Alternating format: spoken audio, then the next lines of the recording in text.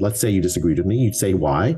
And if it made sense, we'd like air our differences publicly on the substance of it. Like what happens when Tony Fauci does this is it sends, you're absolutely right, just sends a signal to all the other scientists in biomedicine that if you step out of line, if Tony Fauci says, I am the science, if you disagree with me, you're disagreeing with science itself. If you step out of line, your career is at stake. You don't want every crank idea, but this was not a crank idea. These were prominent people in respected institutions saying, look, this policy is wrong. Welcome to this week's episode of the Into the Impossible podcast, featuring my friend, Dr. Jay Bhattacharya of Stanford University, a renowned scientist, epidemiologist, economist, MD, PhD, polymath, and really one of the highest quality human beings I've ever had the opportunity to meet and spend time with, and now finally interview. He's well known for his contribution to the so-called Great Barrington Declaration, which has been signed by over 1 million people as of the time I'm recording this. Plus, that includes about 17,000 to 20,000 medical professionals. And it really presaged the moment we find ourselves now in with COVID, that the lockdowns were counterproductive, and I think that's been proven to be clear.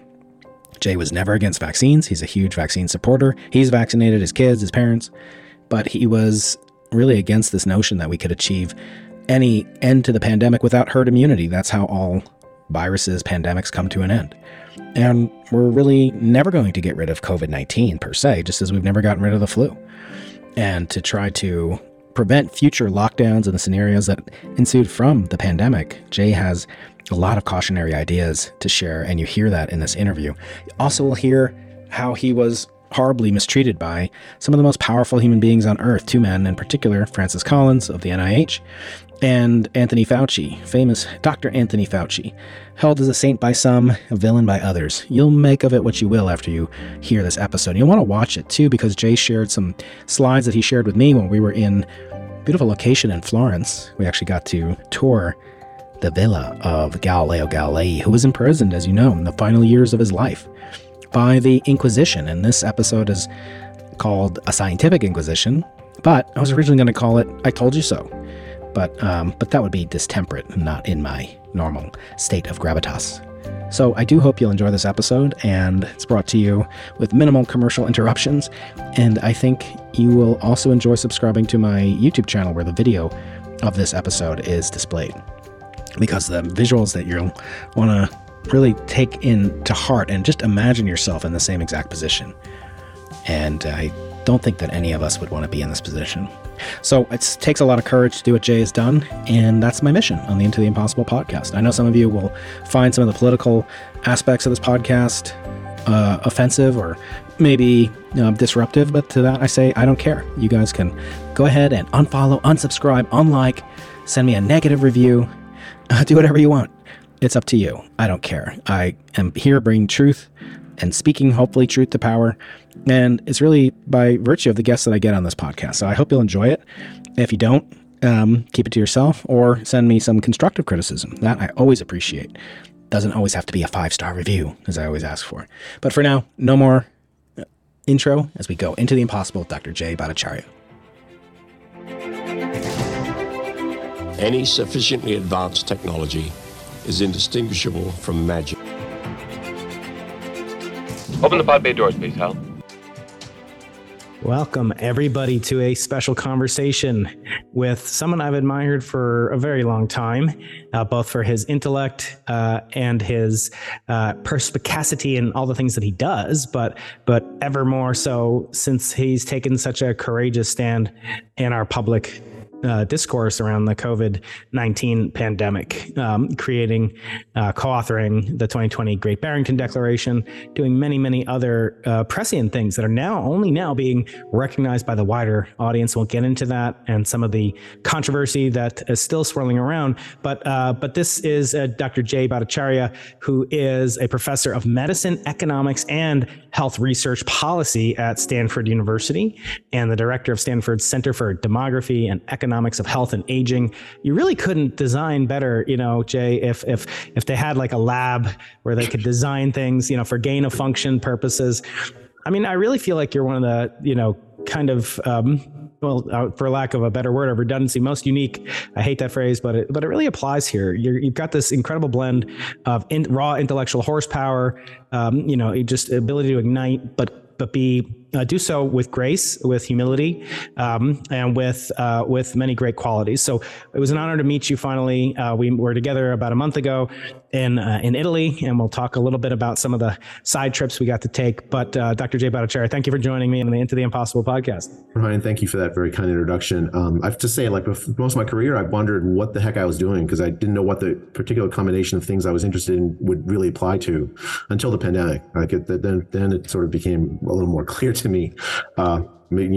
It caused some uproar in my life, but thank you for that. Yeah, and I always think the rarest of all the human qualities is to be courageous, and especially so when so much is at risk, and to do so with no expectation going in and no remuneration thereof, and in fact probably quite potentially ruinous for people. So to take on the courage that you did, and I want to get into because I am a practicing Jew, as you know, and you're a practicing Christian.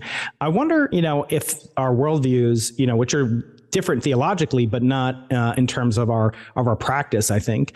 Do you think your faith played a role, from the outset in the mission that you undertook? And we're not, my audience is not, so keen to be. We're not going to proselytize. Don't worry out there into the empire. I won't do that. But the point being, do you think it guided you? Do you think that it sustained you during the controversy that we're going to speak about? I mean, I take my faith seriously, as you know, Brian. I know you do too. And I found common cause with people basically of no matter what religion who take their faith seriously.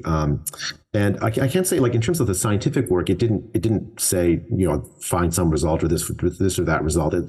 Science is science, and you apply the standards of science to it, I think. And I tried to do that. But in terms of, I felt like I've had to speak out, and my faith, one of the main core components for me is this desire to speak for the poor, to work if I can to make the lives of the poor better, and especially in health policy, it's a place where people's fundamental values about what happens in their life, their health, their well-being, how that's distributed in society. Those are like absolutely fundamental topics in health policy, and for me, it's my faith is part of that. It's part of like why I care about this topic so much, because I think that what's happened during the pandemic policy we followed have been absolutely devastating to the lives of the poor, to children, to vulnerable people, and that is definitely has driven me. Yeah, and looking at the kind of mentality of our fellow citizens and how they react to not just the pandemic, but the lockdown, I think was the significant contribution. Of course, you're a medical doctor, you have unique insight into the most vulnerable population, but it was really, people call it, well, because of COVID, we had X, Y, or Z. But really, it was the effects of the pandemic lockdown, not the pandemic itself, that really drew most of your attention and actually where I think you made tremendous contributions, which may only be recognized, decades from now, and in the prevention of similar mistakes. But I, you don't have to react to that. But I did want to, kind of, when I met you and we spent some time together, I was reminded of another prophet with the name, starting with the name J, the letter J, and that's Jeremiah. And I wonder, how do you reconcile, some of his famous quotes? Of course, there's a famous one that people like to bring out from abortion debates, which we're not going to get into here. Jay, we can get into abortion, gun control, COVID, however many controversial topics you want to hit. I don't really want to hit controversy, Brian. Yeah, let's play it a little safe. But of course, famous quote: "Before I formed you in the womb, I knew you. Before you were born, I set you apart." Does any of the biblical, verses, not again, I don't want to talk about abortion per se, but does it give to you, as it does to me, perhaps, a notion that every life is sacred, even our enemies, even those that hate us and do vile things to us, that every life is sacred? And again, we're not talking about abortion right now. We should talk about that some other time. But does that guide you as a doctor, as a theologically inclined person, or can you divorce, being your scientific attributes from your religious attributes? Well, I think I love that quote, not particularly because it has a controversial link to abortion, but because it gives this sense that we are each of us created with a purpose. that we are given our gifts for a reason. They're not just for ourselves. And I think that I love that, because that idea that we're all made in God's image, that means I have to treat you like you're made in God's image, with respect and with dignity, and help you with your purpose. I mean, I love that. I love that idea, and it has animated my work. It animated how I try to treat each other. It's been really difficult during the pandemic. I've made a lot of enemies, unfortunately, not intentionally, but just by my ideas. And I've had to work very hard to remember that even they are made in God's image, are people that are worthy of respect, worthy of dignity, and to work to forgive them even if they've harmed me. I mean, those are like personal attributes. I think in science, we have an obligation to speak what we see as the truth, based on our work to the best of our abilities, to correct ourselves when we get it wrong, and to treat each other with dignity and respect, even if we disagree. That quote from Jeremiah, I think, I love that, because I think it underlies a lot of that kind of ethic, and I've tried to live that as best I can. And his other quote, of course, that I love to trot out at faculty meetings is, "The heart is deceitful above all things and desperately wicked. Who can know it?" So he was famous for these Jeremiads, where we get the name Jeremiah, which is kind of a clarion call, a warning. I've written a little bit about that, and completely uncourageous stance compared to you, just with regard to. There's this Alexander Solzhenitsyn quote, which is probably my very favorite thing. Yeah. Favorite quote is this. I think he gave it as a speech at Harvard. Solzhenitsyn, of course, the Soviet dissident who wrote the Gulag Archipelago. He said, look, the line between good and evil cuts through every human heart.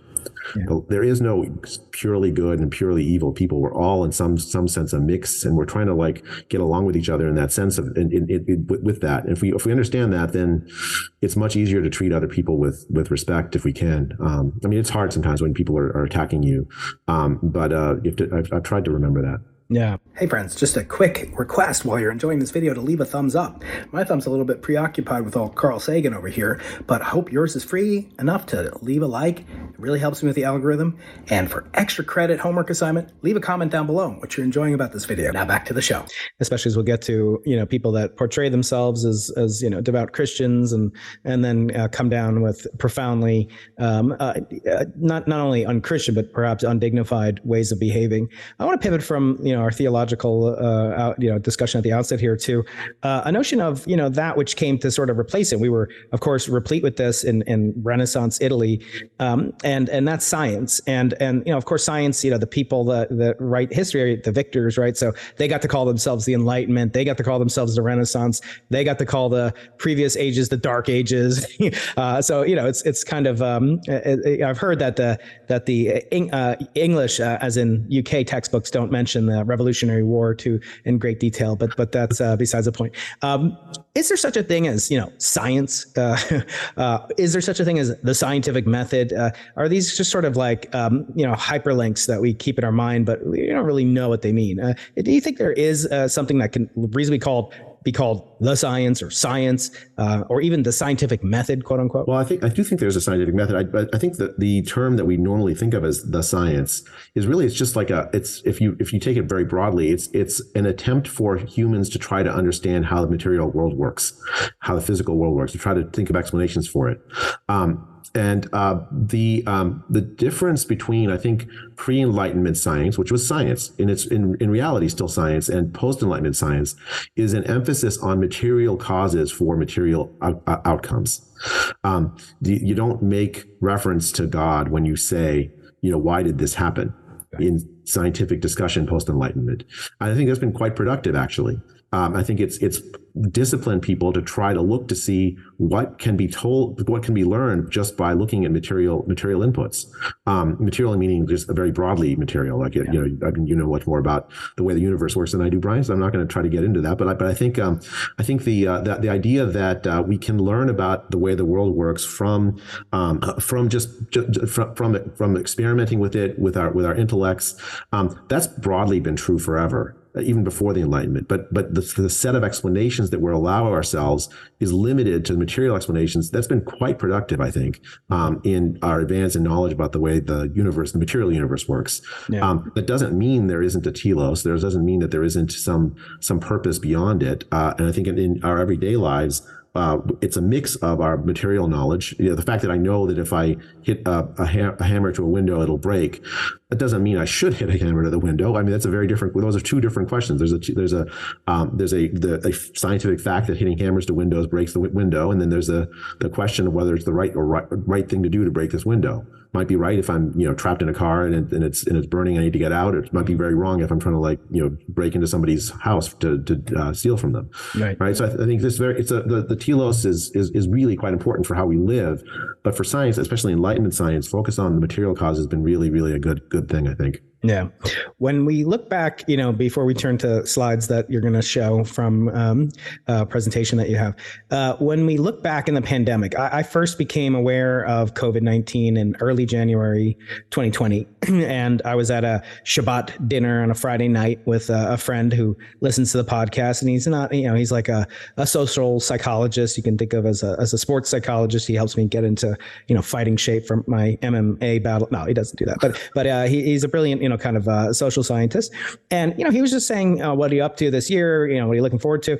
I said, I'm supposed to go to China, to Tibet to look at this cosmology project that they've asked me to kind of consult on. And it's kind of a, maybe a rival to my project, but it'll be kind of interesting to get complementary data from another group that has different expertise. And I'm excited about it. I've never been to China, certainly not to Tibet. And he's like, you might want to hold off. When are you thinking of going? I said, March, April. And he said, you might want to reconsider that. Did you hear about, they've got this disease? Yeah, I'd heard about it. But he's like, they just built this hospital in 8 days that doubles as a prison. They can weld people into it, keep people out. That's kind of interesting. But, maybe push it off to April, July. Needless to say, I never went, right? I'm still, China still does not appear in my passport. Russia does, but China doesn't. Anyway, the point being that my friend, who's not a member of the NSA, CIA, FBI, DARPA, any of the multi-letter agencies, he knew about this. So like a couple of Jewish yentas, at a dinner, right? We knew about it in January. By that time, there could have been, many, many more precautions, preventative measures put in place, maybe even a month earlier. And as an epidemiologically trained individual, better than I how these things can spread. Is there anything in retrospect, in hindsight, before we get to the actual incredible story of what you have related and experienced, which I begged you to share it with my audience, and so we will. Before we get there, could it have been avoided? Is there any point, in the multiple branching forks of the Garden of Forking Paths history, could we have made it de minimis, like just a sniffle, or was it inevitable from the time it was either created or released or naturally, spread from zoonotic origins? Could it have been prevented by any technology, any scientific or technological insight that humanity as a whole, or the U.S. in particular, could have applied? I don't think so. I think unfortunately it was baked in the cake. I don't know if it was natural origin or zoonotic or if it was a lab leak. In either case, the dates of it probably are in the fall of 2019. And the evidence of that is that there are antibody studies from stored blood in blood banks in places like Italy, Angola, from September 2019, where it shows up positive. And there's some dispute over whether those are false positives, but I think it's really hard to like look at the body of evidence and say it's all false positive. I think sometime in fall 2019, this disease was already spreading throughout the world. It was already outside of China. It's a highly infectious disease. It was too late even by then, had we known about it, to stop it. I do think that the actions of the Chinese government worked to suppress knowledge of it, especially in December. That became clear. You had some heroic doctors in China speaking up, and they paid the price for it. But certainly by January 2020, when China had really started their draconian lockdown, just as you said, it was far too late, because it wasn't just in China. It had already spread outside the world. You saw in late January 2019, the first cases in the U.S. Even before that, there were cases in Italy, in Iran. The disease was seeded very widely, especially in the Northern Hemisphere, early on. By early on, I mean January 2020. Shutting down travel was too late. It was, I think people thought of this as like the 2003 SARS-1 epidemic, where it really did sort of peter itself out. But that doesn't spread as easily. That virus didn't spread as easily as this virus does. This one seems to spread by aerosols. You breathe in the same, I breathe in one room and then you come back into that room an hour later, you might still get my COVID. That wasn't true. I don't think it was much harder to spread SARS-1. I don't think there was any mechanism by which we could have avoided the pandemic, short of, if it was a lab leak, not doing those kinds of exercises that led to the lab leak. Yeah. And of course, that has to be, at least the consideration in any future research or, kind of precautions put into place in the future to prevent this from ever happening again. Do you think that the American public would tolerate another round of lockdown? Let's say COVID-23, God forbid, comes around, COVID-27, I don't care in the future, have we been so scarred or have we been chastened, or do you think it would just immediately happen again, just as it did in 2020 and beyond? I mean, I was stunned that the lockdowns were accepted in 2020. I thought there would be much broader pushback against it. What I didn't anticipate was how important fear was in the minds of people and driving the behavior and minds of people in 2020. I mean, you look back to March of 2020, it was a time of great panic and fear in the scientific community, not just in the public. And in fact, governments used propaganda to actually induce fear. It made it very difficult to do any kind of reasonable scientific minded thinking about what the right policy ought to be. So the answer to your question, I think, is if there is another virus that spreads around and officialdom panics around it, like they did during COVID, I'm afraid that lockdown would come back, even if it wasn't particularly useful for stopping the spread of that virus, that hypothetical new virus. One of my goals in the post-pandemic time is to try to reform public health systems so that they don't knee-jerk react with fear to to a threat, but instead try to develop evidence very quickly and assess what the right response ought to be in a cool mind, as opposed to panicking themselves and then spreading that panic to the population at large. Right. We like to think of ourselves as scientists, as dispassionate, as following the evidence. And of course, I have given talks where I speak about political, scientist. But to push back with respect, it's often said that, well, America has one of the lowest numbers of scientists in public policy. And you look at the kind of, crazed reaction and illegitimate, kind of hyperbole surrounding everything, not just around COVID reaction. So wouldn't it be better if our government were, a scientocracy or something like that, where you had the most brilliant, and you and I would be the leaders of it. I mean, this could be great, Jay. Oh, God forbid, Brian. Brian and Jay rule the universe. But no, we have brilliant colleagues. These are I know 14 Nobel Prize winners, some on your campus up there. And why not just have these brilliant geniuses, men and women of science, not only advising, President Biden. I mean, what is he? He doesn't know much about science, I don't think. So why not have an elevated role for scientists in the government to enact policies that are fact tested, replicable, they are peer reviewed, all these things. Why not? What's wrong with that, Jay? Well, I'm not against having more scientists advise governments. What I found, and I've had a lot of opportunities during the pandemic to interact with politicians of some who actually are quite adept at following scientific arguments, and others who it's hopeless. I don't think there's anything wrong with that. The question is, what's their proper role? Right. So scientists can tell you how to break a window, but the scientists can't tell you whether you should break a window. That involves trade-offs, values that people fundamentally have. So you ask about like how scientists performed, official scientists performed during the pandemic. I have to say rather poorly. Yeah. I think there's two things that happened. One is that they, in the midst of panic that scientists themselves, public health people themselves induced, they were very bad at reading evidence. And then second, they took on themselves this role that we are really unsuited for. We're not philosopher kings, Brian. We have our blind sights, and we have our values, which may differ with other people's values. It's absolutely possible. The way that's mediated in society, in a democratic society, is through politics. Unfortunately, there's no other way, really. There's no benevolent philosopher king that can decide this is the right thing to do. You have to have the possibility of people of different values discussing with each other, sometimes in unpleasant ways. But that process results in at least some kind of compromise. Scientists, what we can do is we can say, well, if you do A, B is likely to happen. And then everyone can argue with each other whether B is a good thing or a bad thing.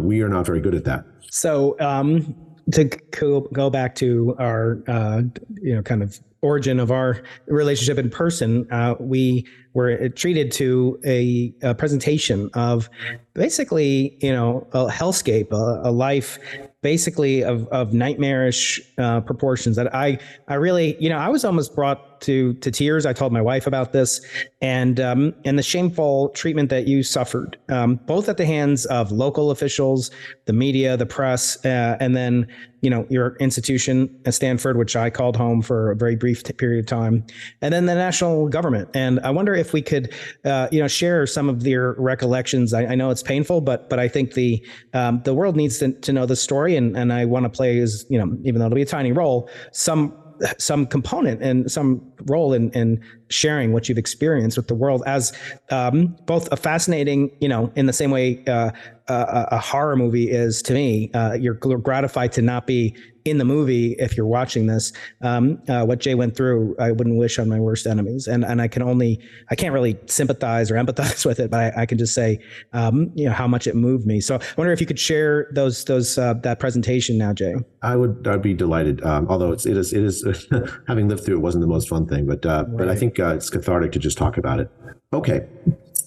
So I'm going to tell there's two parts to my story, and it starts basically in March 2020. I had been following COVID, of course, before the pandemic, before March 2020, because just like you, I'd seen those reports out of China and so on. I'd done work on infectious disease epidemiology and infectious disease policy for 2 decades before this. My very first papers were on HIV policy, for instance, and published peer-reviewed literature on this.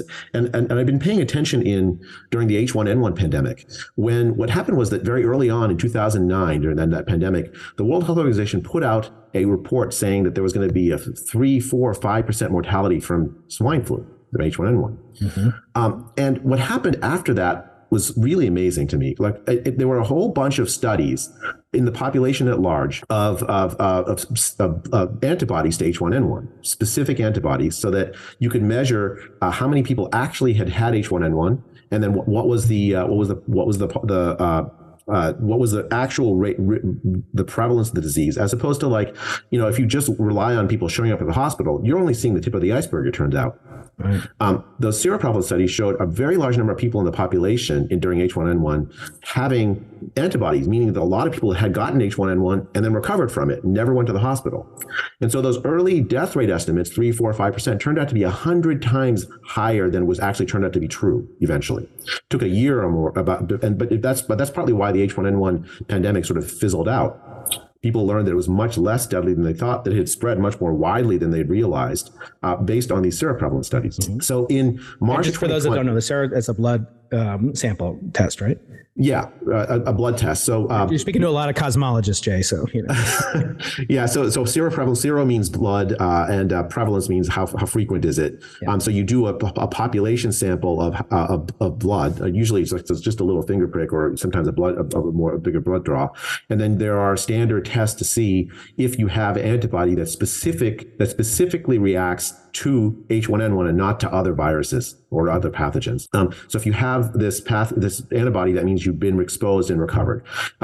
There's sometimes disputes over whether those antibodies actually protect you against getting the disease again, but there's no dispute that having the antibody means you were exposed.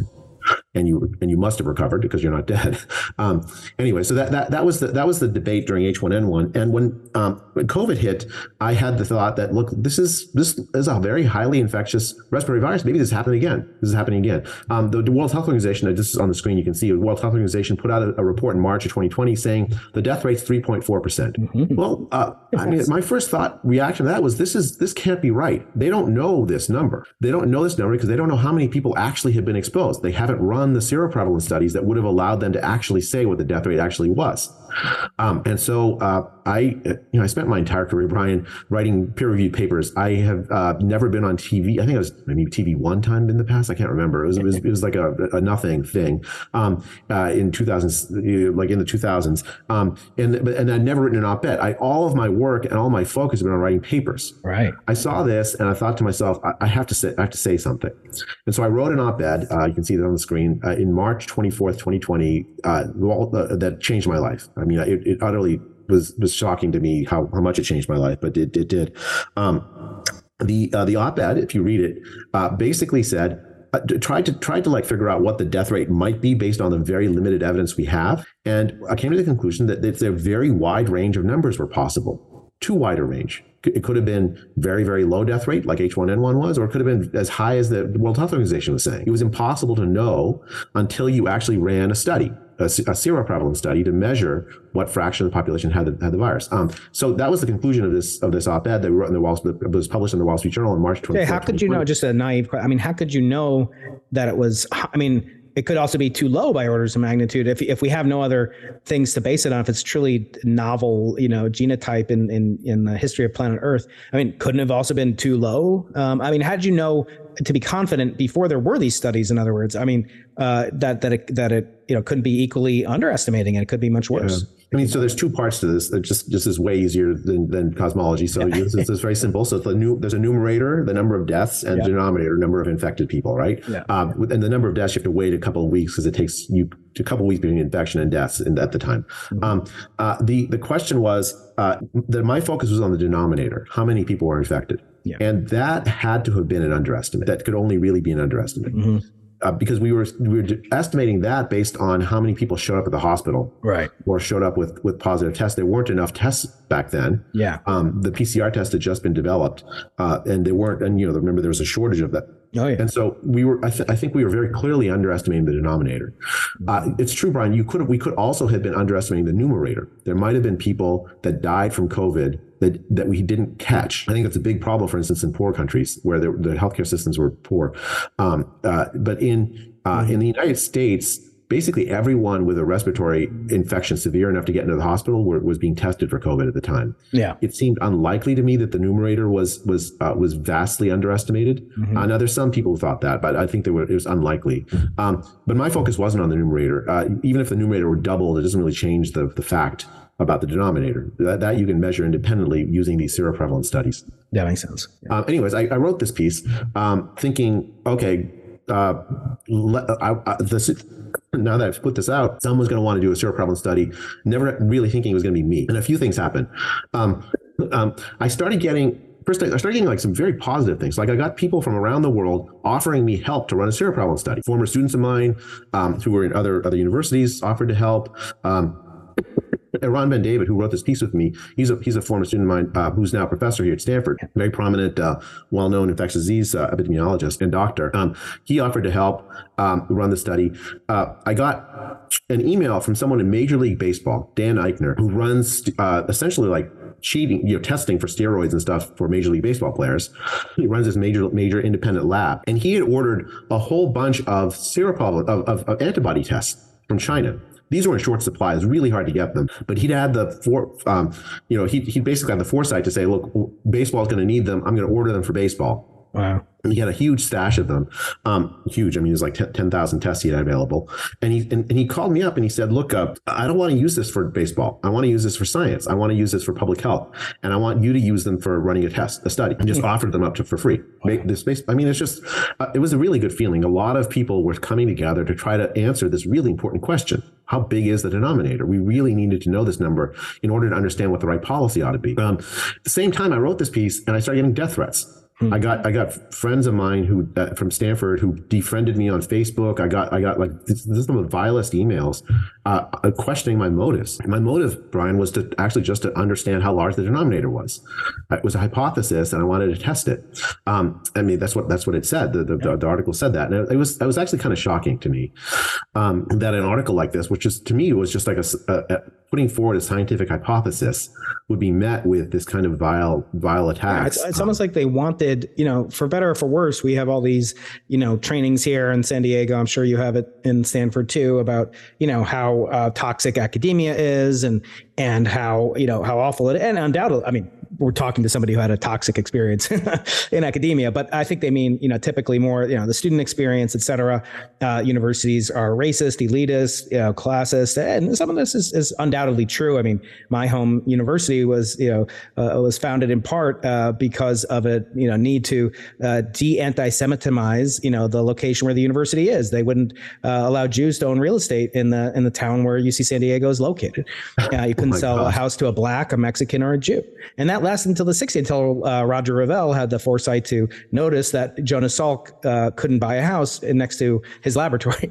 So that fell by the wayside. But so academia has always been rife with sexism and all these things. But when you advocate the opposite point of view, when you say, look, we've made a lot of changes, oftentimes you are met with, and look, I'm a Jew, saying that we no longer have rampant anti-Semitism, even though we have instances on campus. It doesn't mean the campus is anti-Semitic. So the point is, it almost seemed like people wanted it to be a pandemic. Like we almost willed it to, I mean, how else can you explain the vitriol, right?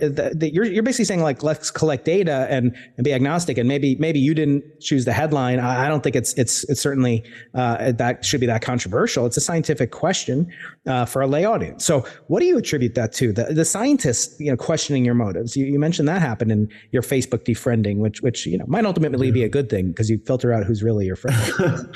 I mean, these are people I love and respect. I've worked hard to forgive them in my own heart. I mean, maybe someday it's going to be hard to forget that they acted this way, but there was many of them were just scared. I think part of it, we absolutely, I think in science, think of ourselves as, above the fray, but we're not really. Yeah. Like we're subject to the same kinds of biases in our thinking and our knee-jerk reactions and even prejudices that everyone is. We're still human, Ryan, right? Yeah. And I think that came out really clearly.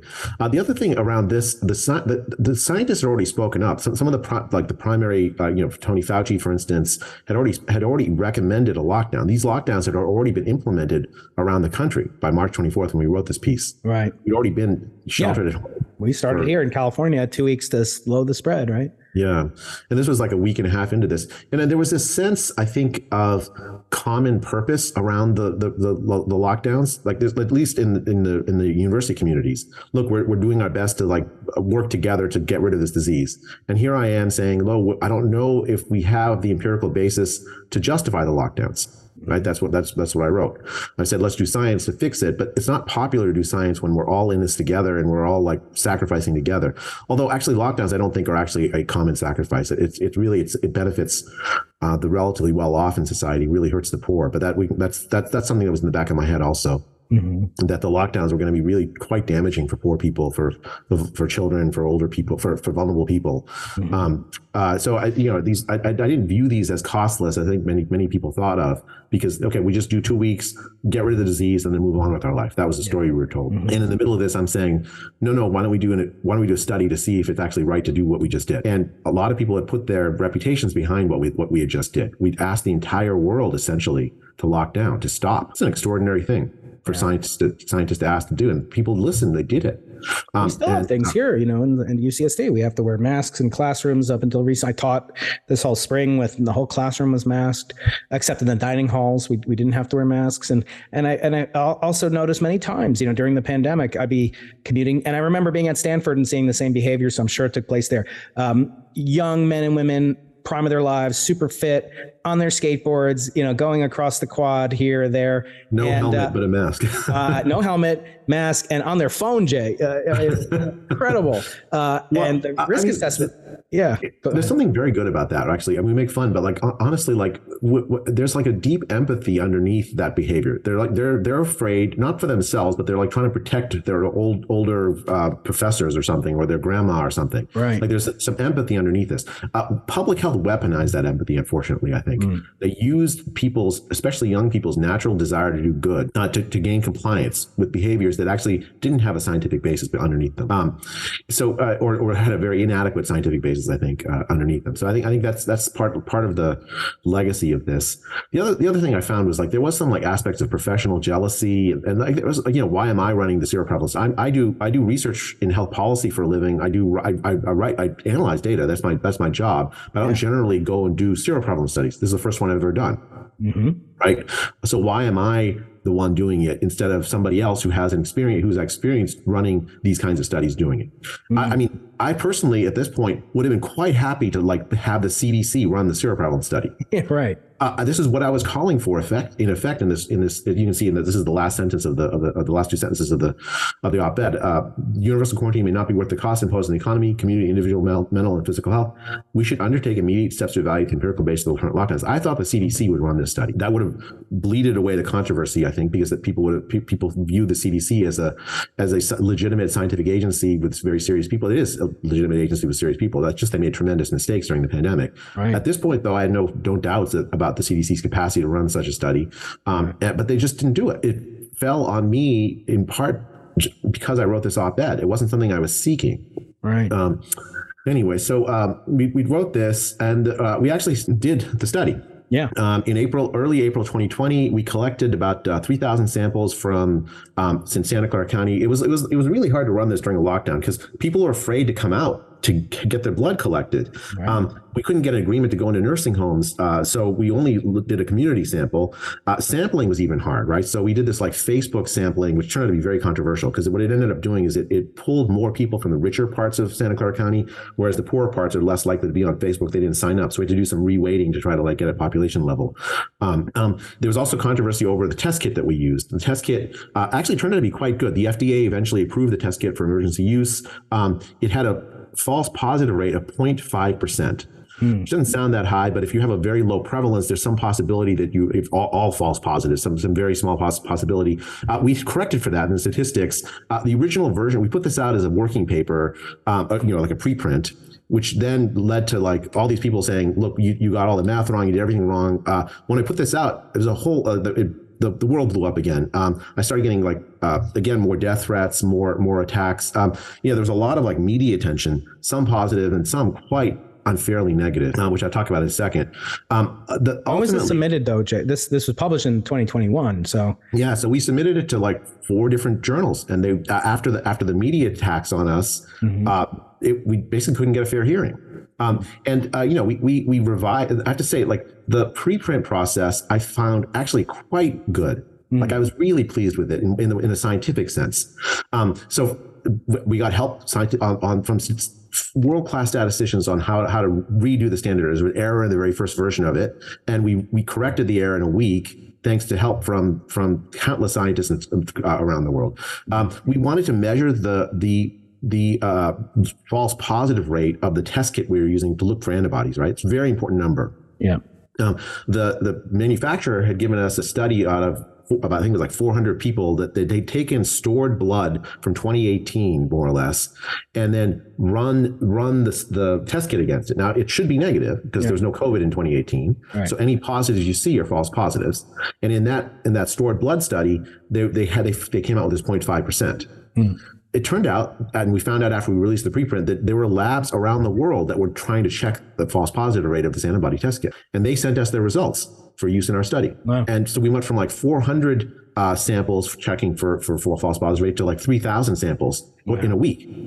It's just people just shared the results. This was how science ought to be done. We're working together as scientists to help each other understand the physical world. And the preprint process was really fantastic for that. It also led to like a lot of bad things. Like, there were all these Twitter attacks.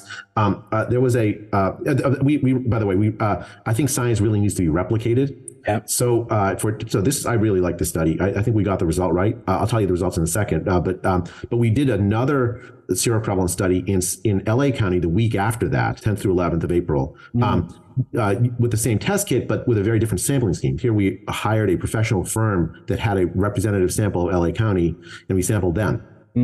And so we had no fight over whether we had the representation correct. And I'll tell you the results. So the results were, one, there were, do I have it here? 50 times more infections than cases. 50 times more infections. For every person that had been identified by public health as being positive, there are 50 people or 40 people walking around LA County or Santa Clara County that had that had antibody positive, meaning that they had been exposed to the disease, recovered. Many of them, like maybe 30% of them, didn't even remember ever having symptoms. So this disease then produces a very wide range of clinical outcomes. No symptoms at all. You just recover, not even knowing that you were sick, to these horrible, severe viral pneumonia that was killing people. Right. But we were focused on the viral pneumonia when, in fact, there was a big, sort of iceberg underneath of lots of people that had this. There's three lessons from this. One is that the death rate was 0.2%. 99.8% survival in the community. Now, we didn't sample nursing homes. It's much higher there. Right. The second, the disease was already too far gone in early April to stop it. 3% or 4% of the population had already had COVID. That means the zero COVID, if you may as well forget about zero COVID. This disease is here to stay, and it's likely to infect a very large fraction of the population before it's done. We knew that in early April 2020 from this study. And then the third thing, it's only 3 or 4% of the population that we measured having this. That means the disease still has quite a long way to go. We're in for a long epidemic. Right? Those are three lessons to be learned from this. And I don't think anyone wanted to learn any of those lessons because from the hate mail I got from these studies. This paper was published in the Journal of American Medical Association, the LA County one, which we didn't release through a preprint process. And so it didn't get quite the same notoriety or controversy, but it was the same, very similar methodology, and went through peer review and published in one of the top medical journals almost immediately, with me as a senior author. So it's one of these things where I thought we were doing good science. I still think we did good science here. What could possibly be political? A month after this, it was advocating against. This isn't even advocating against a lockdown. It's a key scientific fact that we need to know to decide whether a lockdown may be worth it or not. I had Eric Topol on the podcast about a year and a half ago, when we were still in the Delta wave, I think it was, and I didn't really push on him as hard as I probably should have. It's hard when you're talking to somebody and you want to establish a rapport and you want them to speak freely and not feel like they're on 60 Minutes. But one of the things I'm embarrassed to say, I really didn't push him hard on his political involvement in the release. Choosing effectively to advocate, at least. He wasn't in control of it, but he advocated against releasing the results of at least the Pfizer BioNTech vaccine results prior to the election. And part of it was, at least it reported in the public. I can't, vouch for this, and maybe you know more about it, but there may have been political ramifications around that.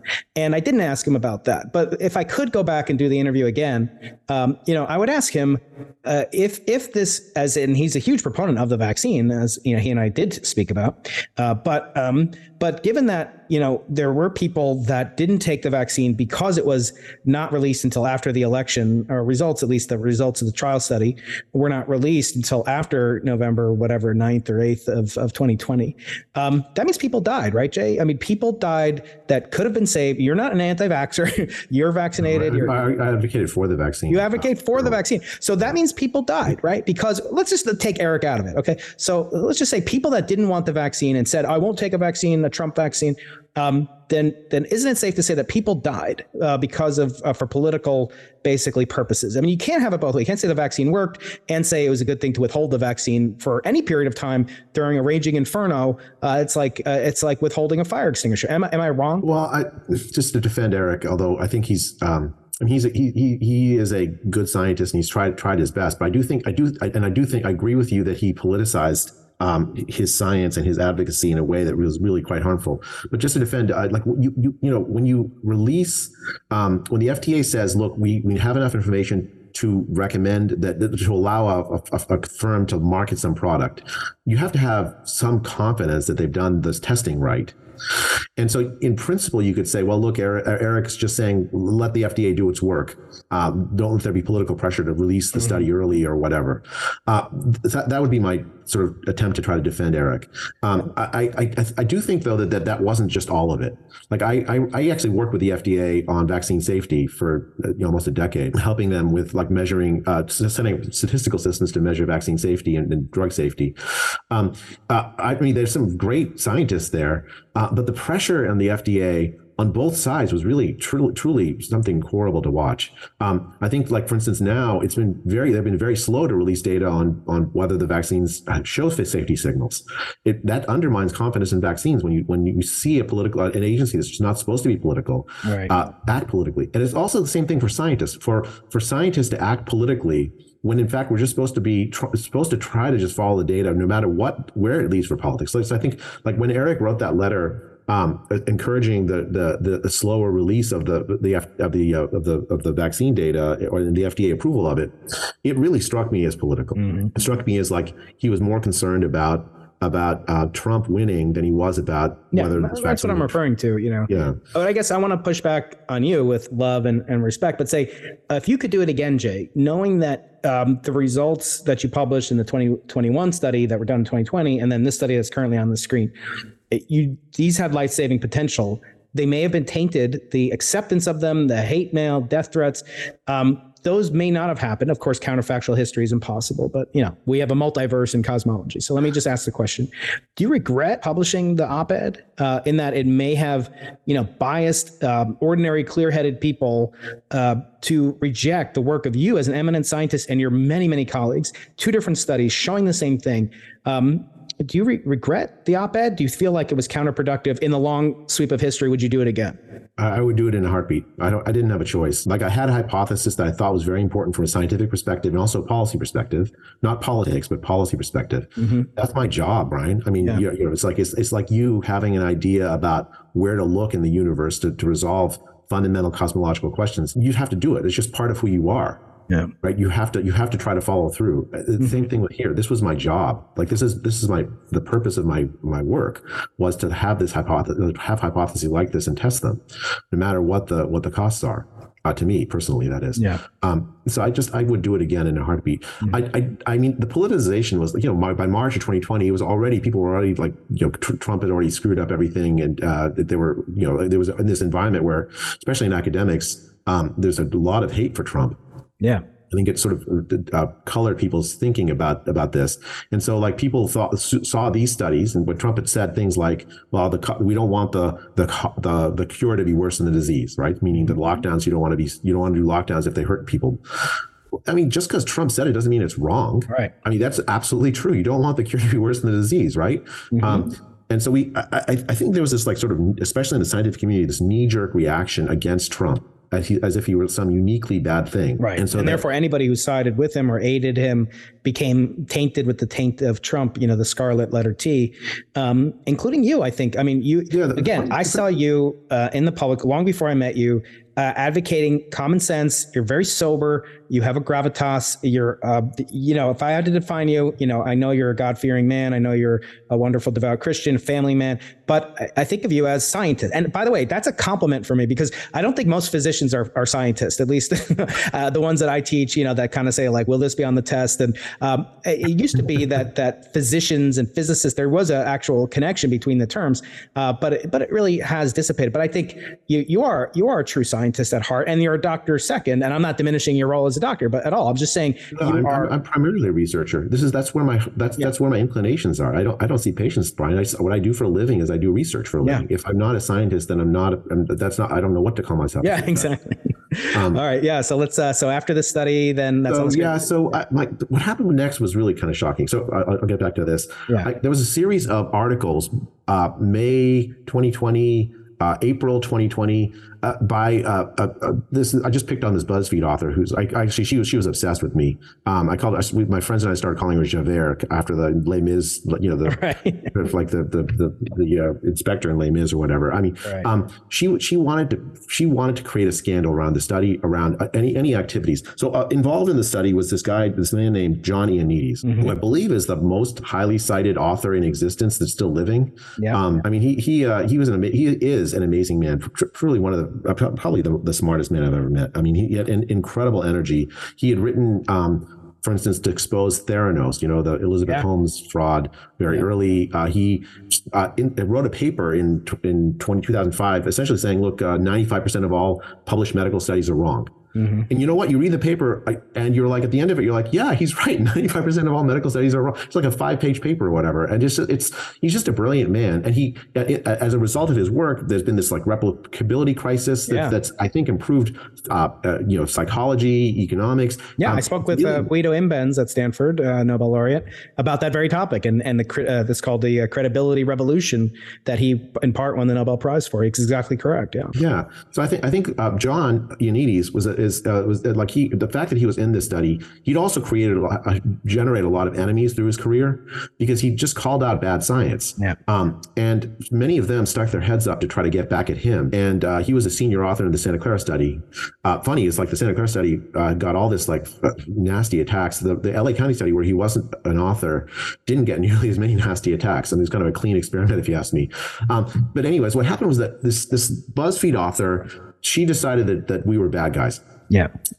So one of the things for that Santa Clara study was a big community of people that tried to help. Like my wife, for instance, volunteered to help. We couldn't find any place that would allow us to have this, we had this drive-through finger prick check of blood draws, right? So people were washing their groceries. I mean, let's not forget this people were going totally nuts. And I actually have a theory, Jay, that part of it was because of the movie, Outbreak, yeah. The one Matt Damon won, because all that stuff, and you could just see these journalists, watching that movie. Oh, there's fomite and there's this, and it all of a sudden became in the literature. And what were people doing during the pandemic? They were watching Netflix. And what was the most popular movie? Contagion. And there's so many things in that from the transmission, the zoonotic, that all I think got imprinted on a base layer in these journalists' minds. And as opposed to doing real sound scientific research and verifying, checking sources, et cetera. They relied on kind of that pop knowledge. But anyway, I don't want to derail you where you were. No, I mean, that's exactly what happened, right? I think because, and so people were scared to sign up for their study because they didn't want to be face to face with someone drawing blood. So what we did is we had this drive-through blood draw. So people drove up, they stuck their finger out the almost closed window, did a little prick, got a little blood prick, and then they drove off. And it was hard to organize. We had to get my church agreed to let they use our parking lot as a drive-through. And my wife helped arrange that. And my wife's a physician. She wrote this email to my kids' middle school listserv without asking me. She was doing this because out of her sense that she wanted to help. But she actually to asking people to sign up for the study. Now we had a Facebook sampling scheme. I really didn't want people to randomly sign up. Stanford professors were calling me wanting to sign up for the study because they wanted to know their antibody antibody levels. And I had to say, no, I myself never checked my antibody levels till months later because I felt like we had such a scarce resource in these antibody test kits. Anyway, so Stephanie Lee, this BuzzFeed author, made a scandal out of it. Somebody leaked that email that my wife sent to my kids' middle school listserv, and she made my wife into this bad guy. A Stanford professor's wife recruited people for his coronavirus study by claiming it would reveal if they could return to work without fear. Because she made the claim that if you have an antibody, it's likely that you're immune. Mm-hmm. In that, now turns out that having antibodies, being exposed to COVID and recovering does provide immunity. That's absolutely true. But by the way, Fauci said he was ignorant on that question, and not one way or another, not stupid, but just he was agnostic. They didn't know as of last year, I believe. In other words, they had never done a natural immunity study. And to my knowledge, I don't know if the CDC or NIAID or whatever the agency is, have they ever done a natural immunity study? Yeah, they finally acknowledged it relatively recently, shockingly, because by late April. When this BuzzFeed author wrote this thing, it was still quite controversial whether there was immunity or not after COVID recovery. But by the middle of the summer, it was really clear from reading Cell and Nature, the studies in Cell and Nature of immunity, especially cellular immunity, was pretty strong after you COVID recovered. That question there was some uncertainty, I think, in April, not so much uncertainty by like July of 2020. I basically decided from reading that literature that there was pretty solid evidence in favor of. I didn't know how long it was last. That you need long-term epidemiological studies, but now we've had them. It seems to last up until you get a new variant. But even if you get a new variant, the second time you get it is likely to be less severe than the first time you get it. Right. Anyway, so she wrote this study, and I got to tell you, Brian, I was filled with anxiety. Now, all of a sudden, my wife was this national negative story. She's now brought into this. She's just a civilian in this fight.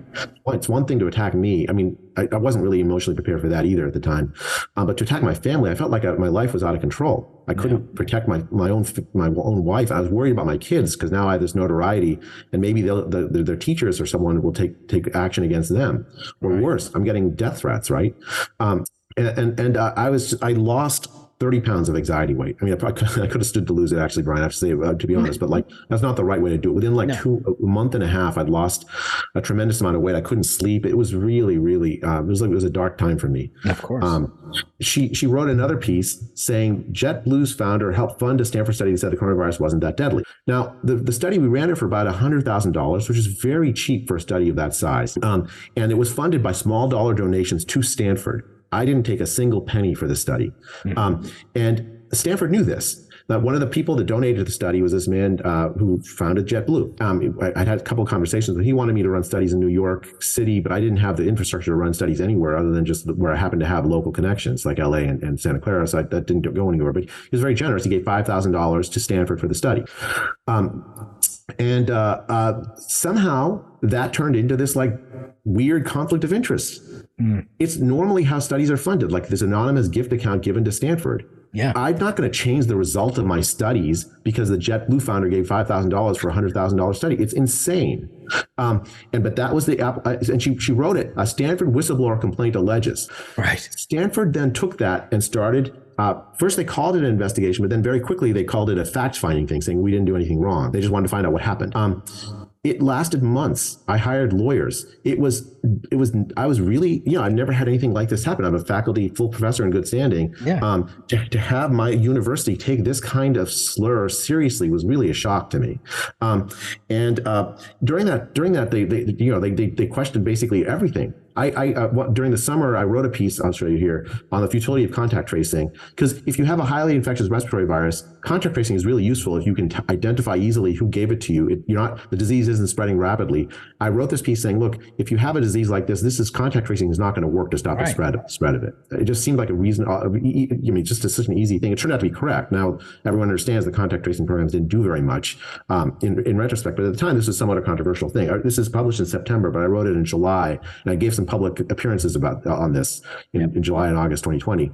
This was part of their investigation. Why did I talk about contact tracing in this negative way? Yeah. I'm a faculty member. I thought I had academic freedom, and yet Stanford treated my professional opinion about whether contact tracing is useful as something to investigate me over. They investigated the study, knowing full well that the study was funded appropriately, that there was no conflict of interest in how the study was funded. Yeah, what's the implication that the founder of JetBlue, who's no longer involved in the company on a daily operational budget, that somehow this will redound to his benefit, and that you knew who funded your research in a pooled set of donations to the third wealthiest campus by endowment size in the world. I mean, it's preposterous. It was truly a shocking thing. I mean, as I said, I hired lawyers. I was again filled with it. It was a very anxious summer. Actually, I have to say, like at the end of it, even before the end of it, I'd come to terms with this. I was like, okay, this is just the way life is going to be. I have to just accept that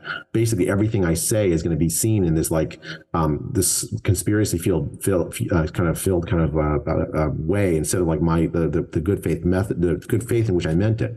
Like if we'd found, for instance, that COVID was 3.4% mortality rate, I would have reported that. I wanted to know the truth. I really desperately wanted to know that number, because the right policy depends on knowing that number. John Ioannidis organized a group that he wanted to he wrote to President Trump's and said, look, I want to offer you some outside scientific help. And he organized a group of scientists to go visit with President Trump, including people who were very much in favor of the lockdowns. That group included both pro and anti-lockdown scientists. He wanted to give President Trump a full view of what the scientific range of opinion was about COVID.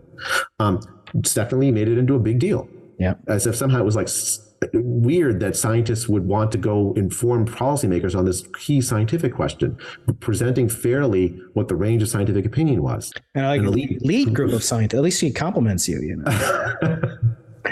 I mean, you know, whatever. The whole thing was just, and then this is after this. She wrote a piece after we wrote the Great Barrington Declaration about how we were calling for herd immunity, which is such nonsense.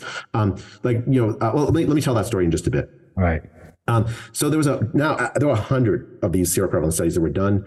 They all basically said the same thing. And the key thing is not even the death rate itself, but the spread in age as a risk factor as a death rate. Right. So you have like for kids, the survival rate is like really, really, really high, 99.999, just a very large, very, very high number, pretty close to 100%.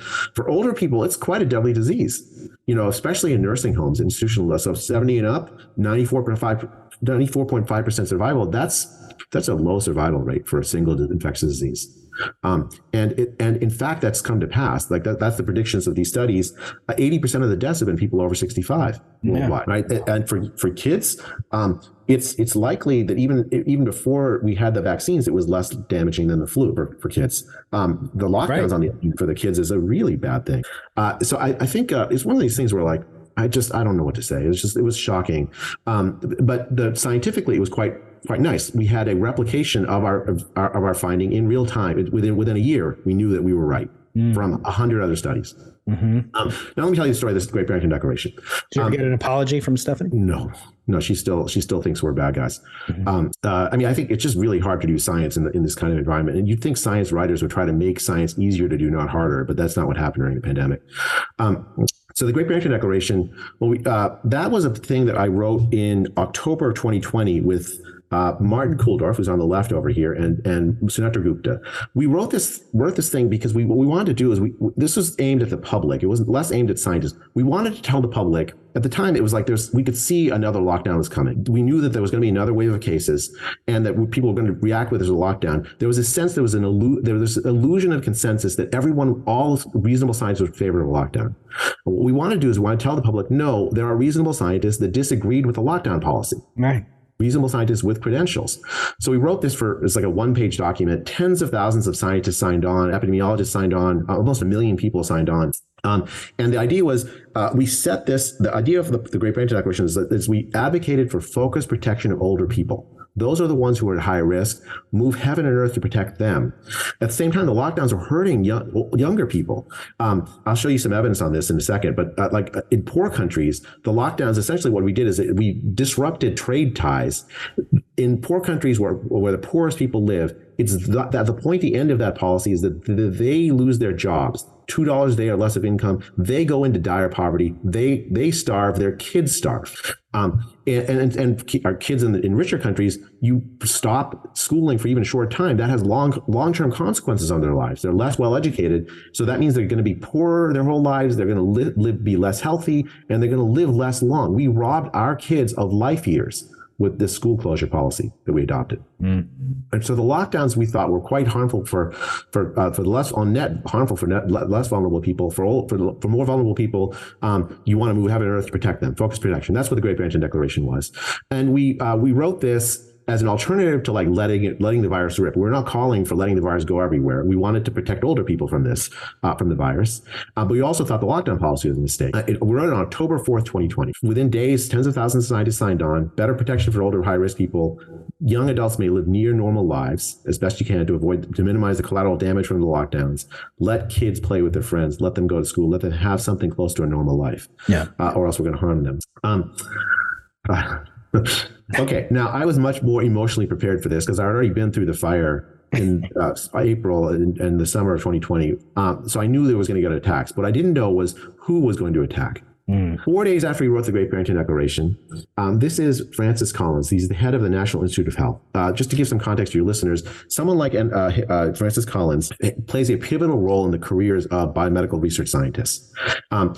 He sits on top of tens of billions of dollars of money that goes to biomedical research in the US and elsewhere. But it's more than that. In order to get tenure at a place like Stanford University Medicine, you basically need to have an NIH grant. It's a signifier of success. It's like an NSF grant maybe in cosmology or something. I mean, the equivalent is hard to say, but it's really quite important in the social status of scientists in biomedicine.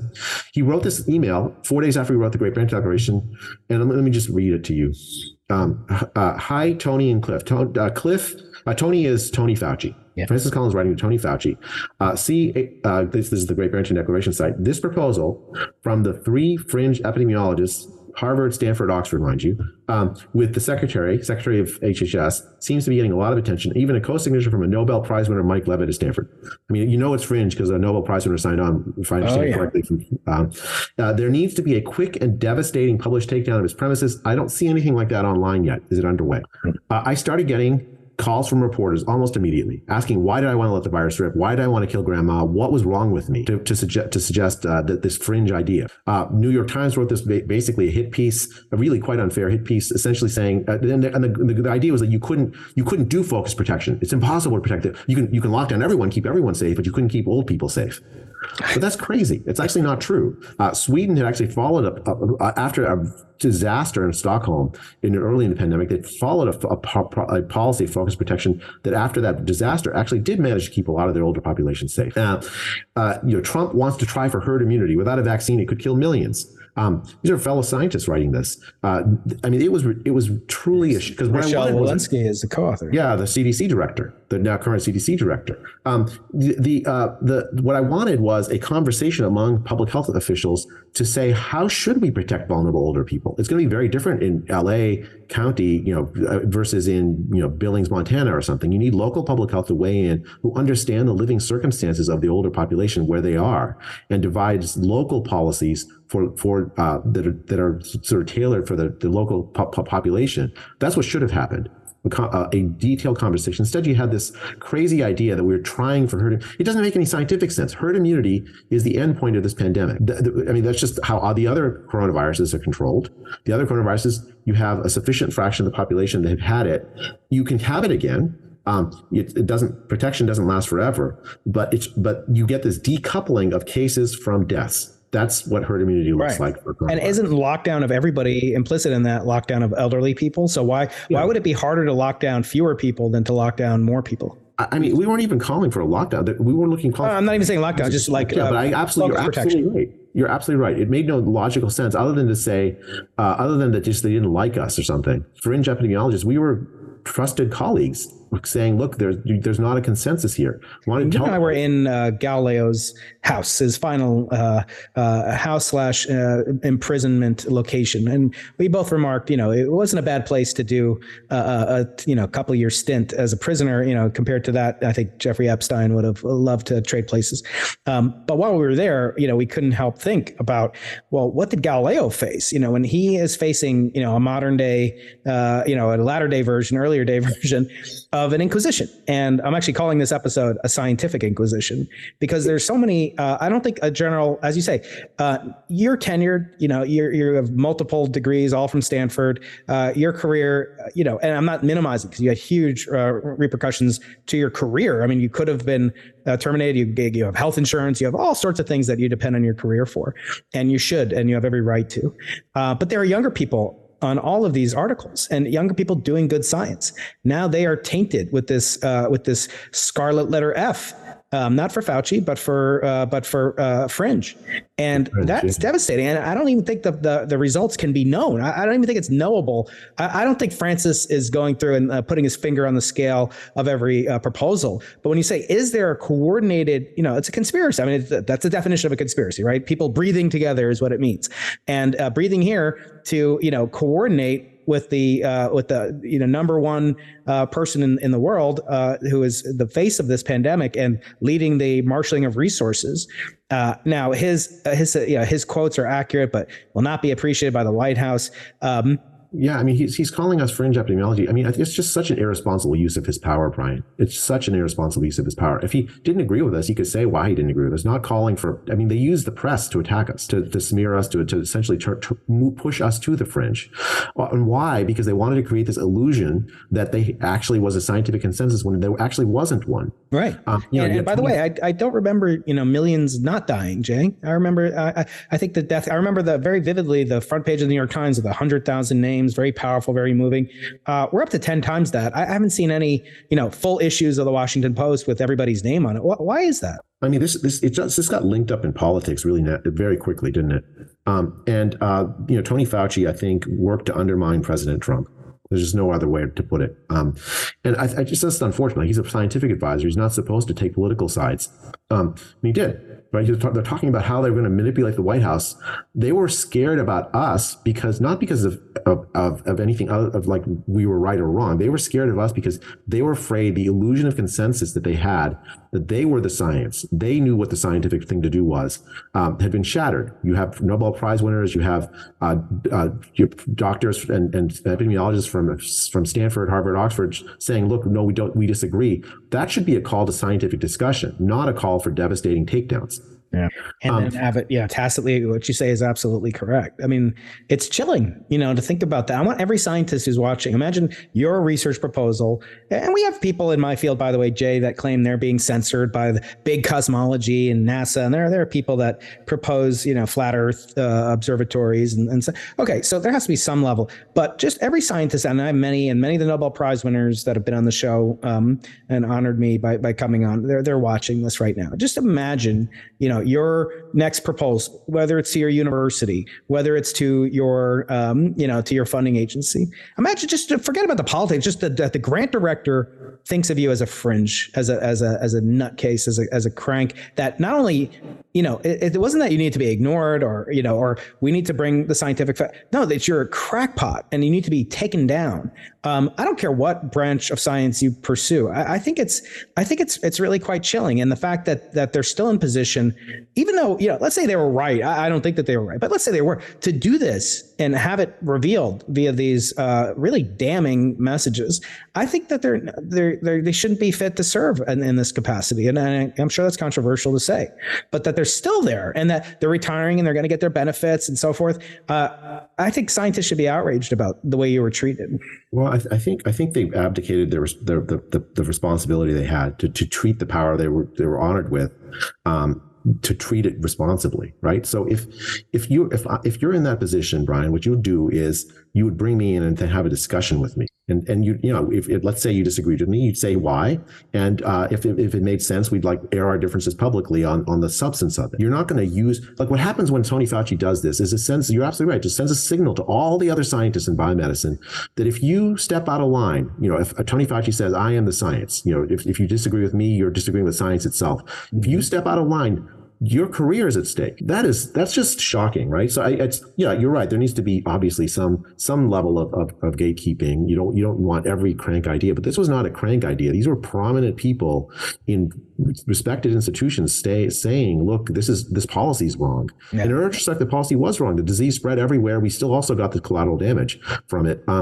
I think it's just an irresponsible use of power. And I agree with you. I don't understand. And it frankly, it shocked me because I deeply respected Francis Collins and Tony Fauci before the pandemic. I still have a textbook from Tony Fauci that I learned internal medicine from. And Francis Collins, he's a very prominent Christian and also a prominent scientist who did amazing work with the Human Genome Project. Yeah, it saddens me to have to say negative things about him. I can't help but respect him deeply. Let me ask you a couple of other questions. I know your time is very limited, but there's a couple of big picture questions I want to ask you if you have 5 more minutes left, Jay? Sure, yeah. The first one is, revolves around the recent op-ed you wrote in Newsweek, where do you see things going? With President Biden, do you think there'll be a shift after the midterm elections? Do you feel like the policy is sort of, we've reached a point where we're coming to people are saying, even Joe Biden said that, the pandemic is over, but we're still dealing. I don't know. He said something like that. Where do you see that going? And then I want to ask you about this amnesty proposal, and then we'll close out with some existential questions. So first, the Newsweek op-ed that you wrote last week. Yeah. So I think whether it's Biden or somebody else, we have a choice to make. There's two ways I think we can deal with future pandemics. One is what we did previously, which is we did work to try to bring viruses from the wild into labs, play with them to see if they have pandemic potential, try to develop vaccines early, and then try to deal with the pandemics as they come up. The idea is to prevent the pandemics, and if they happen, be prepared to deal with them. It's quite likely, or certainly possible at least, that this pandemic may have been caused by that very research. If there's a lab leak, it's because somebody brought a bat virus that's very close to SARS-CoV-2 into a lab, played with it, gave it the capacity to infect humans, and it leaked accidentally. That's I'm not saying that's happened for sure, but it's certainly a live hypothesis. And if that's true, that strategy of dealing with pandemics will have that forever with us if we keep that. Or the other path we can just say is not do that. We go back the old way, and sometimes pandemics happen every 30, 40 years, and just have to try to cope with that fact. Right. The other thing, though, once you have this strategy of having this like vaccine-ready pandemic, the Biden plan says within 130 days we'll have a vaccine and we'll send it out to the population as soon as there's a new pandemic happens. The problem with that is that it takes longer to test a vaccine than 130 days. You need very large samples of people, tens of thousands, maybe hundreds of thousands of people, depending on the sample, the statistical power. To test it. You want to test it for a longer period than just 3 months to see if it works. You want to know if it stops transmission, who it protects, side effects, and so on. It's going to take longer. During that time where you wait for 130 days for the vaccine, there'll be a tremendous pressure to lock down again. Yeah. So that's one path. Study vaccines, study these viruses, bring them out from the wild, maybe cause the pandemic, and then lock down every time we have it for hopes of finding a vaccine that we hope works after 130 days. The other path is a much more restricted set of research to try to prepare for pandemics by general vaccine research, general antiviral research, not specific ones to enhance the capacity of viruses to infect humans, and not by promising a 130-day effectively a vaccine program that undermines the ability to actually test vaccines appropriately and potentially undermines the trust in vaccines. I think those are the policy choices very starkly that we face. And whether it's President Biden or somebody else, those are the choices we're going to have to make in the next few years, I think. Yeah. And then the last topic before we close out has to do with this recent proposal by, I think, a professor and maybe some other colleagues of hers. And that was we need a period of what we call in Hebrew teshuvah, repentance, and maybe forgiveness. And she called it, I think the title is amnesty. We need an amnesty for what we did and said, in Vegas, shouldn't stay in Vegas, what we did and said during the COVID pandemic. I always love that in Vegas, what happened, like God doesn't know what's happening there. But anyway, so God knows what should be done. But what do you make of this call for amnesty? So it's a Professor Emily Oster, who I actually was friends with before the pandemic, still friends with. I still have a deep respect for her. And during the pandemic, she's done some really constructive things. Like she collected data on the safety of school reopening and played a pretty central role in pushing for school reopening in the United States. At the same time, she's called for things I disagreed with. Like she called for vaccine mandates, which I think were quite harmful because I think it bred distrust in vaccines. Now, I think the call for amnesty is hard. I very strongly believe in forgiveness. I'm called to forgive. I mean, this is one of the things that my religious upbringing says. Like even people that haven't asked for forgiveness, I'm supposed to love my enemies, Brian. Right. And so, like, how do I do that? I think the way I think about this is you have to have forgiveness for people, but not amnesty for systems, right? We have to have an honest conversation about what went wrong. We have to have an honest conversation about so that we can do reform so that what went wrong doesn't happen again. And it's going to bruise the egos of some people. That's inevitable, but that's how you do system reforms. I personally will work very hard in my own heart and mind to forgive those people that have harmed me. And I call for everybody else to do the same. That's really, we need some kind of reconciliation. A lot of mistakes happened. A lot of it was because of fear. A lot of it was because of uncertainty. And those are all understandable. Let's try to work with each other in that spirit. Even Tony Fauci, I'm willing to forgive. Even Francis Collins, I'm willing to forgive. But in Judaism, at least, you're called to forgive as well, but only on the supposition the person identifies what was done wrong, recognizes, admits it was done wrong, and also reconciles with him or herself to never do it again. And so only it's thought, can someone's honesty really be tested if they're put in the same position? And unfortunately, they're very likely to be put in position. And so you don't have to react to that. But the thing is, I think some people, we really need a new leadership, like leadership that essentially abuses its responsibilities, doesn't deserve to be leaders. Now, I don't mean that personally. I mean, it's just like you need people in scientific leadership that have the capacity to do the right thing, even when it's hard. Yeah. And unfortunately, I don't think that's true for all of our leaders. That's not the same thing as not forgiving them. I mean, I think there should be consequences for bad actions, and that may include loss of leadership.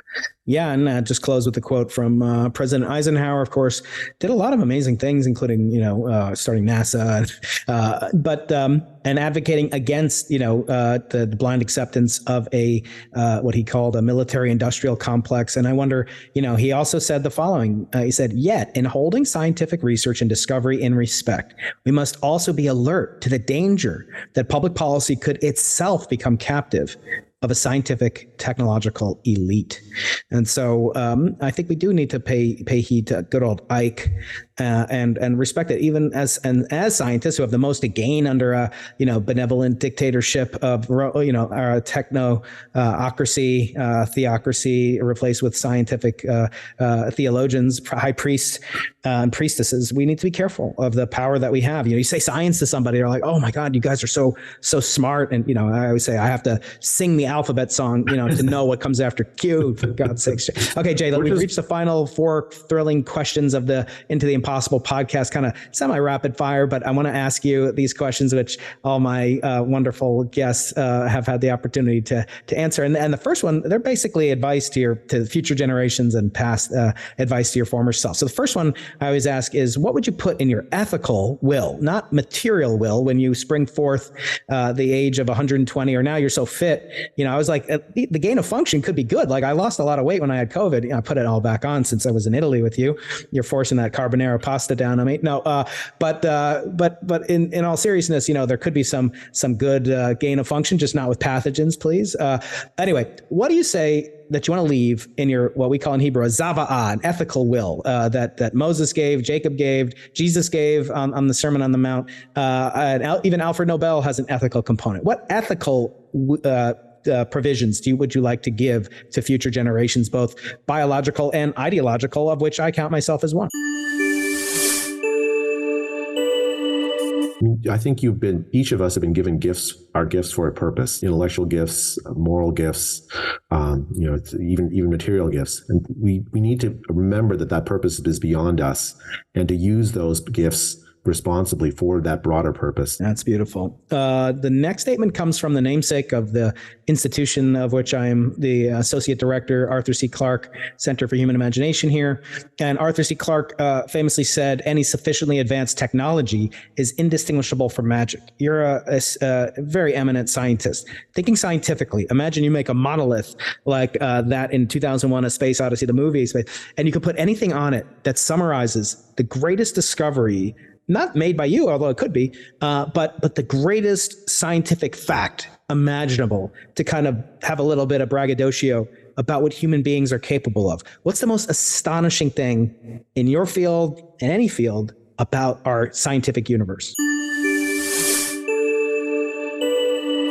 I mean, in my field, we can heal people with the worst diseases that were before we never imagined we could do. You have cancer. There's so many cancers we can treat now, cure. You have all these conditions that have plagued humanity for generations, for millennia, and we can fix it. We have to remember that even when we're doing that, we still can't stop you from dying altogether. I mean, it's amazing what we can do. We live so much longer than we once did because of science. Yeah. But at the same time, we have to stay humble. We still haven't conquered death. Yeah. We probably never will. Absolutely. The next question is another quote from Sir Arthur C. Clarke. He said the following: "When a distinguished but elderly scientist says something is possible, they are almost certainly right. When they say something is impossible, they are very probably wrong." I'm not calling you elderly. You got the gray hair going on.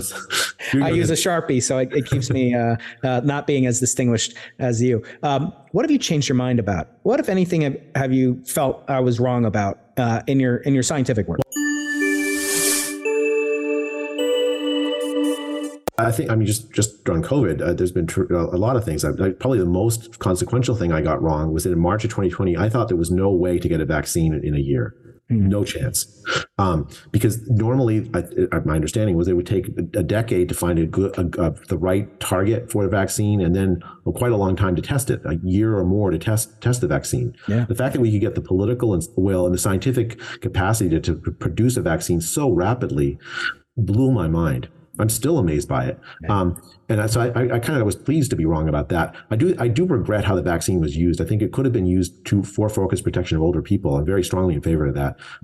But it also was used to divide the population, to create shame for people who had some reservations about taking it for whatever reason, and essentially to discriminate against people. And that, I think, is to be regretted. But that was the social use of the vaccine, not the amazing technical achievement of getting the vaccine in such a short time. All right. And then the last law of Arthur C. Clarke states the following: "The only way of discovering the limits of the possible is to venture a little way past them into the impossible." And that's the origin of the name of my podcast. I want to ask this in a form of advice to your former self. What mysterious aspect of life maybe perplexed you as a 20-year-old or 30-year-old, but later, in moments of great clarity, through inciting incidents or breakthroughs, led you to become the person that you are, a person of great courage as well as great intellect? In other words, what would you tell that 30-year-old, 20-year-old Jay to give him the courage to do as you've done, to go into the impossible? It's really easy for young people, and certainly that was true for me, to think that everyone else around you, especially the older people who have distinguished careers, know everything, and that they can tell you, you're onto something or not onto something. I tell that 20-year-old, a 30-year-old that's doing science, no one really has all the answers. It's not, and if they're telling you no, it's not because they know no. They just that's the knee-jerk reaction. Almost everything is wrong. You need to have some confidence in yourself. You might be right. And all of the old guys around you with gray hair might be wrong. That's certainly possible. That's how science advances, Brian, is when gray hairs like me get proven wrong. Right. And I think that's a really good thing. Yeah. Well, Dr. Jay Bhattacharya, professor at Stanford School of Medicine, MD, PhD, health policy expert, so much more. This has been such a treat for me, Jay. I'm going to have links to your Twitter profile, where you can follow Jay at Dr. J, letter J, Bhattacharya, and follow him and tune in. And I do hope you'll share. I mean, this audience is gonna expand your profile, just so exponentially. This appearance, Jay, you won't be able to handle it, but you won't lose any weight. Maybe you'll gain some weight from this exposure. But I do hope you'll share it in the form of a memoir, because it's such a remarkable story of courage under extreme fire. I mean, basically the worst situation an academic could find him or herself in, that you've weathered, hopefully for good. And I wish you blessings and peace. I think that's nothing good can come without the blessings of health and peace. So, Jay, thank you so much for being on the podcast. Thank you, Brian. I'm so honored to know you as a friend. Thank you for the podcast. It's a blessing for me, my friend. Take care. Take care. Any sufficiently advanced technology is indistinguishable from magic. Well, I hope you enjoyed this episode. As I said, it might have sounded political at times. That's not intentional, but fact is there is a lot of politics in science nowadays, and some science getting into politics. And that's potentially a disaster, as you heard me quote from none other than Ike, President Dwight David Eisenhower, one of the greatest presidents in our history.